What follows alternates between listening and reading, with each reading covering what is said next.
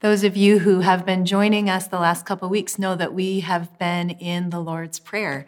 And this is our final week looking at Luke 11, verses 1 to 4. And I would just invite you as I read the scripture, once I get to the prayer itself, would you join me so that we can pray it together?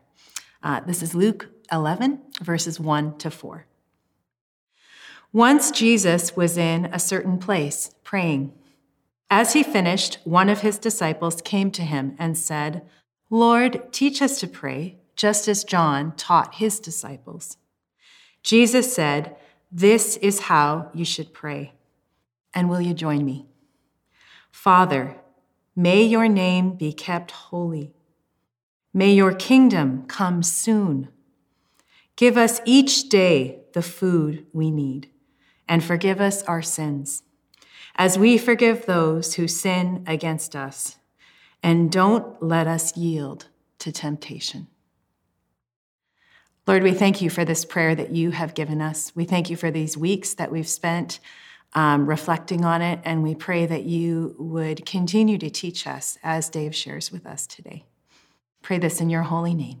Amen. We're continuing today in this short series called Praying with Jesus, considering the prayer that Jesus used to teach his disciples how to pray in Luke chapter 11.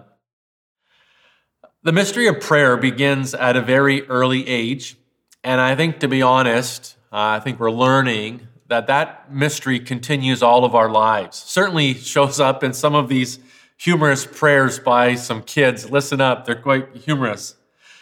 Dear God, it must be super hard to love all the people in the world, especially my brother.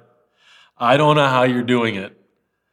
Dear God, please take care of my daddy, mommy, sister, brother, my doggy, and me. Oh, please take care of yourself. God, if anything happens to you, we're in a big mess. Dear God, when my mom makes leftovers, do I have to pray for the food again? And lastly, dear God, thank you for my baby brother, but what I prayed for was a puppy. Regardless of whether our prayers are on or off, they're cute, they're cautious, or full of conviction, prayer gets us thinking about God. And when we're thinking about God, we're in our best place. This is what was happening in Luke chapter 11. We catch up to the disciples who were thinking about God. They were thinking about Jesus, who was with them, and of course, thinking about their spiritual lives. They were curious, perhaps longing for more in their relationship with God, and perhaps wanting to be more involved as they were on this journey with Jesus. Evidence is seen of this heart's desire through the question that the disciples asked Jesus in Luke chapter 11, verse 1. Jesus, would you teach us to pray as John taught his disciples to pray? There's no record of John teaching his disciples to pray. But what we do know was that John taught of the need for prayers of repentance and confession by way of water baptism. So obviously, the longer the disciples, Jesus' disciples, were walking with Jesus, they realized that prayer was more than confession of sin and repentance, while it included that. Certainly, the disciples had heard Jesus pray, or were hearing Jesus pray about so much more. Through prayer, Jesus received his call and commission for ministry. Through prayer, Jesus sought direction when tested in ministry.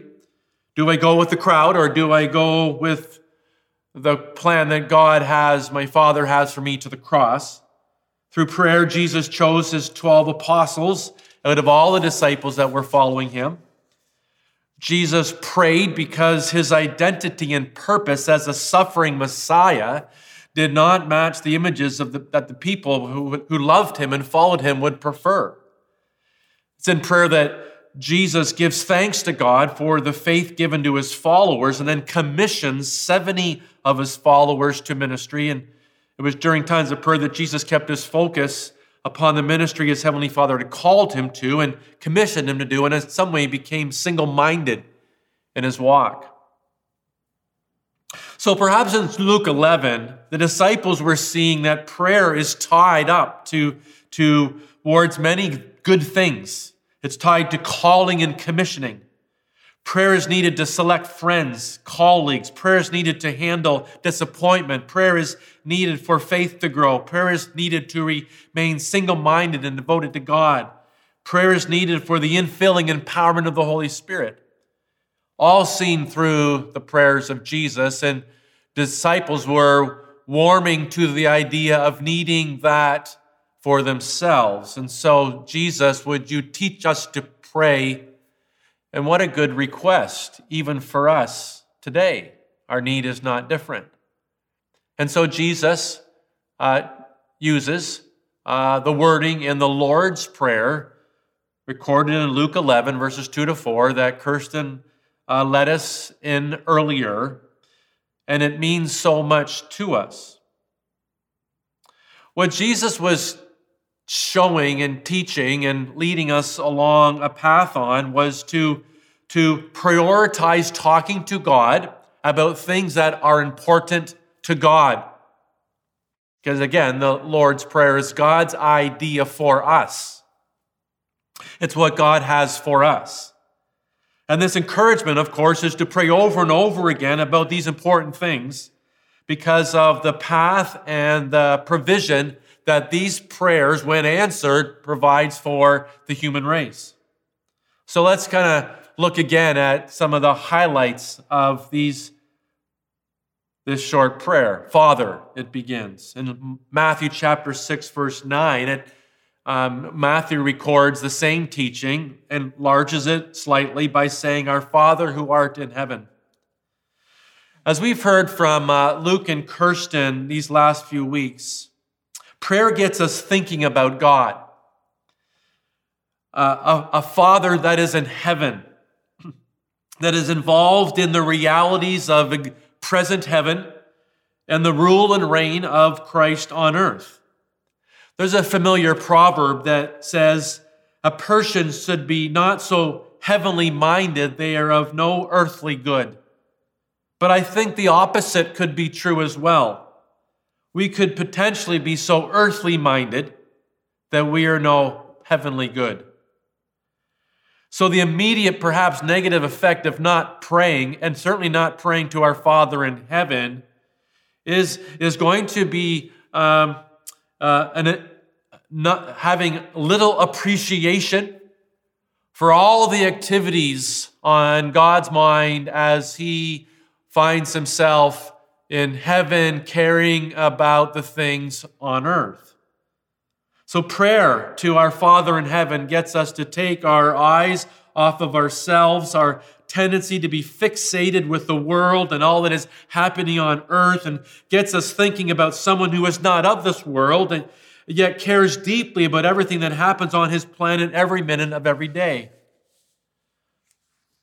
And this continues and will continue until, of course, there is a new heaven and a new earth, as promised in Revelation 21, that I'll speak about in just a moment. Friends, the earth that we are standing and praying on today will not always be. Prayer to a Father in heaven puts us in touch with a timetable and puts us in touch with a goal that is so important. Prayer in 2022 reminds us of the shadows of eternity that are cast over us today. Shadows that are created by the light of a living Jesus. And Luke, the prayer continues, Father, may your name be kept holy. In the ancient world, and Luke and Kirsten have mentioned this, names were not just words. They represented titles, they represented dominion, and they represented character and the level of authority that someone would have. And so when Jesus is teaching his disciples to pray and reference his name, it should not be missed on us, the significance of the name of Jesus, which is taught all throughout Scripture. I think of Philippians chapter 2, verse 9 to 11, where we are reminded of the sacredness of this holy name and given to him this name that's above every other name, that at the name of Jesus, every knee should bow in heaven and on earth and under the earth, and every tongue acknowledge that Jesus Christ is Lord to the glory of God the Father. Jesus, this name, carrying the name of the one that loves, is creative, is organized, is capable, alive, moves, leads, lifts, delivers, enables, empowers, forgives, bends low, has no equal rival, is set apart. This name of the one that can do all things. And as someone that carries those unique qualities unto himself, Jesus, there's just the one, our Father in heaven. Hallowed be this name, and may it be kept holy. See, a Christian is given authority because of Jesus' name. And as a Christian, I believe there is a direct correlation between the weakness, fatigue, and insecurity a believer experiences and their lack of prayer in Jesus' name. One of my greatest examples of prayer was seen through the life of my mother, who passed away a number of years ago. Prior to my father's passing, it was obvious that my mother was very concerned and nervous of the thought of being a widow. They'd been married for 50 years. My mom was not one for solitude or alone time necessarily. And so during those final days of my dad's life on earth, and through the funeral and her move out of the homestead into the place of her own, I would often hear her whispering the name Jesus, and it was just loud enough to be able to decipher what it was she was reciting. The name of Jesus is what she was reciting. She was praying without ceasing. Jesus, Jesus, Jesus. To witness the calming effect, to witness the muster of courage to move along on uncharted paths enabled by the name of Jesus. Carried an authority, it carried a strength, it brought a courage, for she was not trying to find her way with her own name and her own strength, which carried limitations. Oh, it was the name of Jesus that was carrying her through prayer.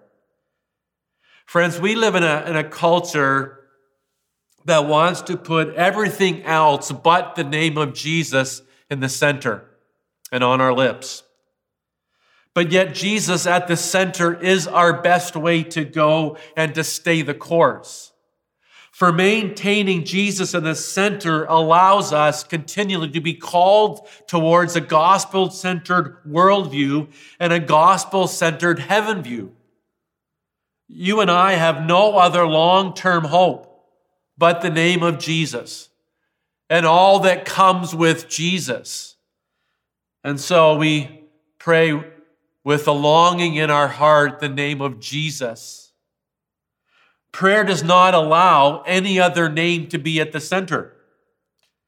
For this holy place of recognition is reserved for the one that's named Jesus, the one who seeks to be at the center of our narrative, the one who has come and the one who is coming, Jesus.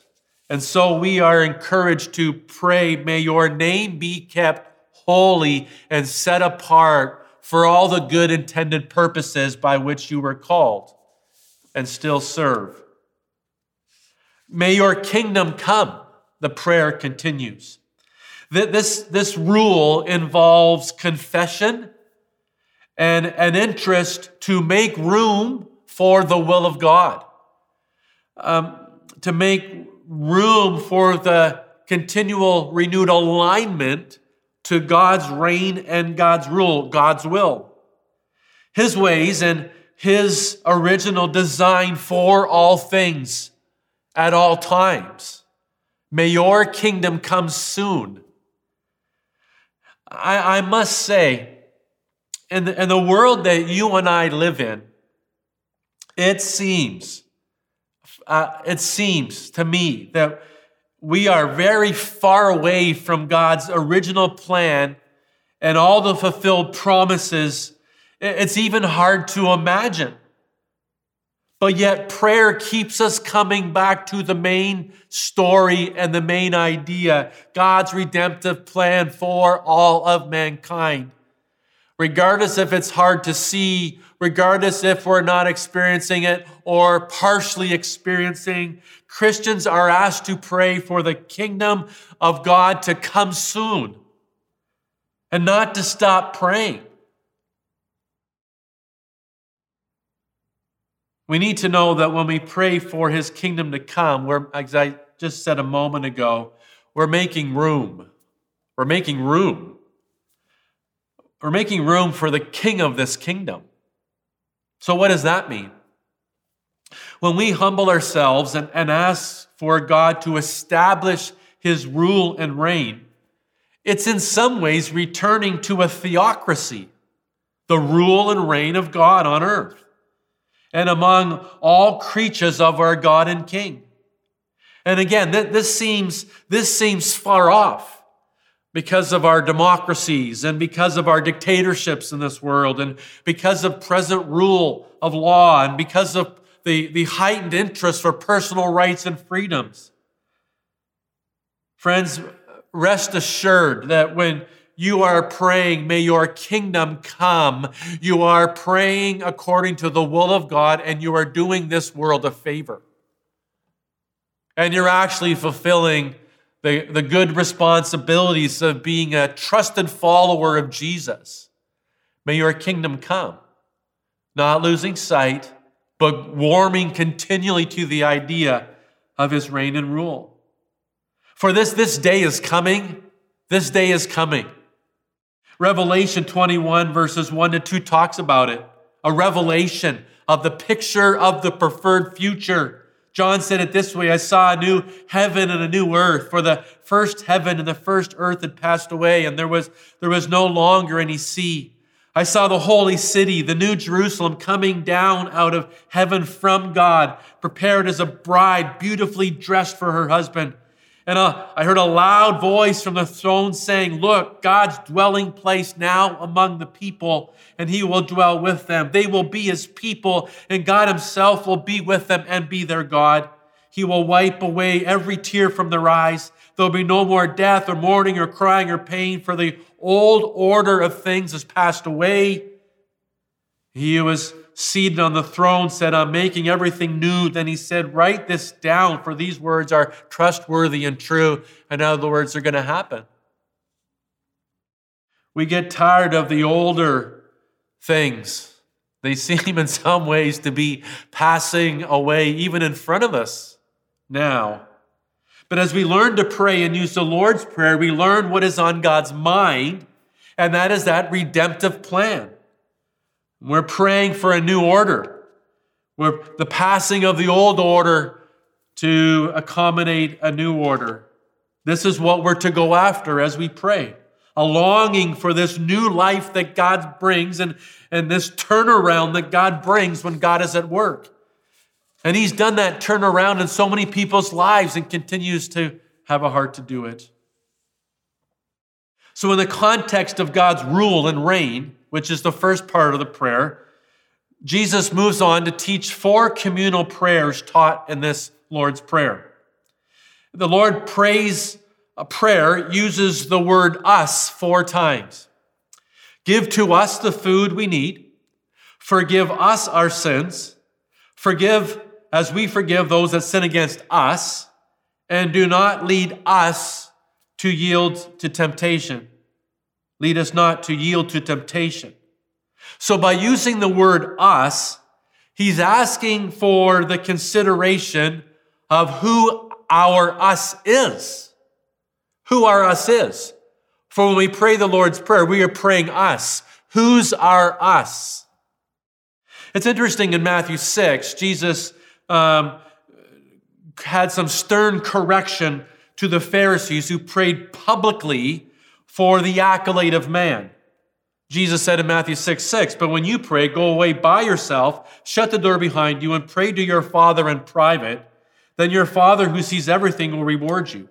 But then in behind Matthew 6 and of course Luke 11, Jesus went on, when you pray, it is not in front of others, but it is for others.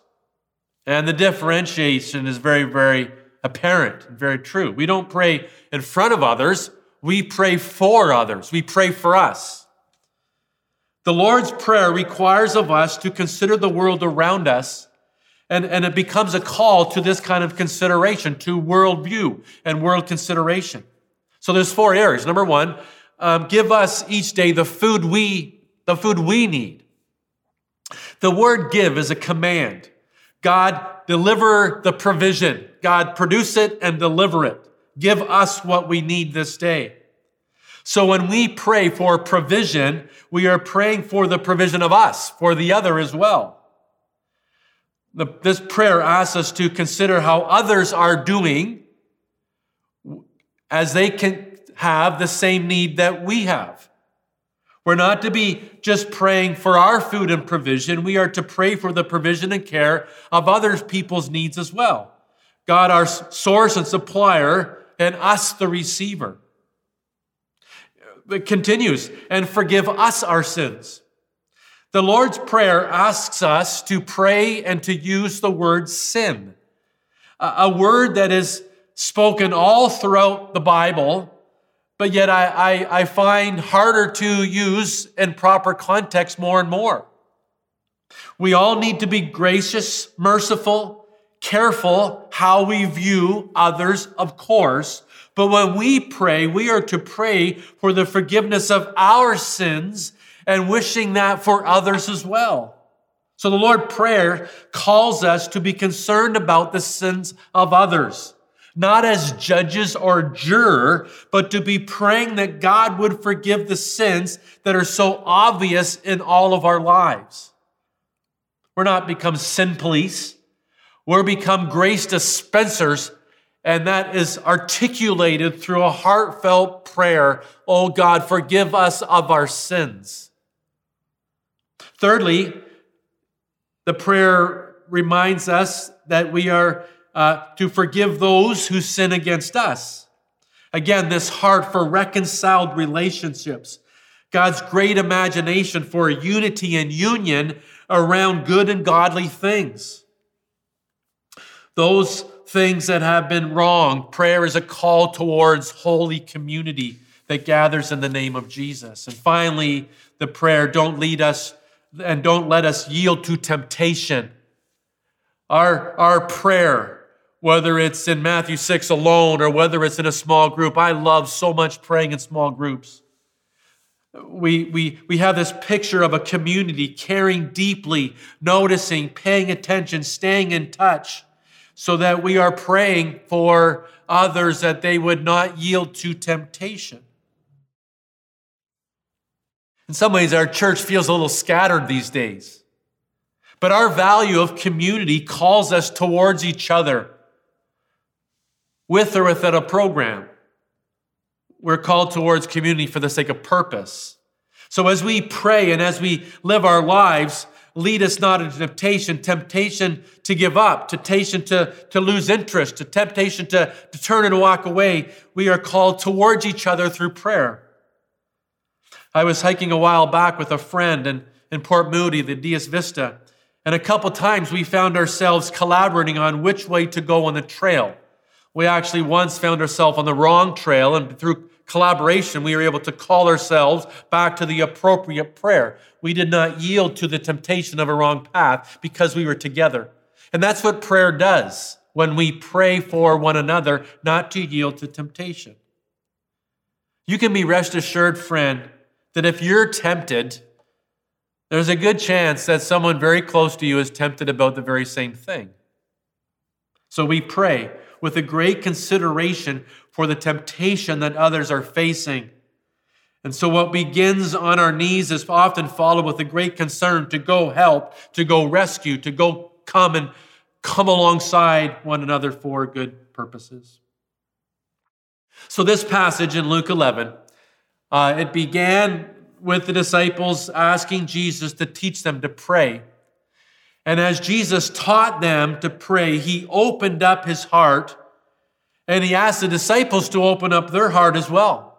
And what was on full display when Jesus taught his disciples to pray was a great concern for his name to be kept holy, a great concern for his name to be in good reputation on earth, a great concern that Jesus shares as he opens his heart through this prayer is provision for all people, forgiveness of sins for all people, reconciliation and relationships for all people, and that for those that are tempted and vulnerable and susceptible to sin and compromise, to be cared for and to be brought along to a better way.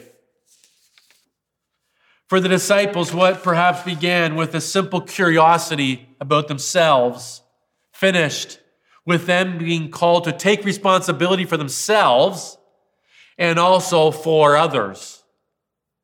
They ended up with Jesus moving them along, further immersing them into this call of Christian community, of mission and ministry, to live with hope and courage and passion and joy as Jesus works with us and amongst us as we call upon the holy name of Jesus.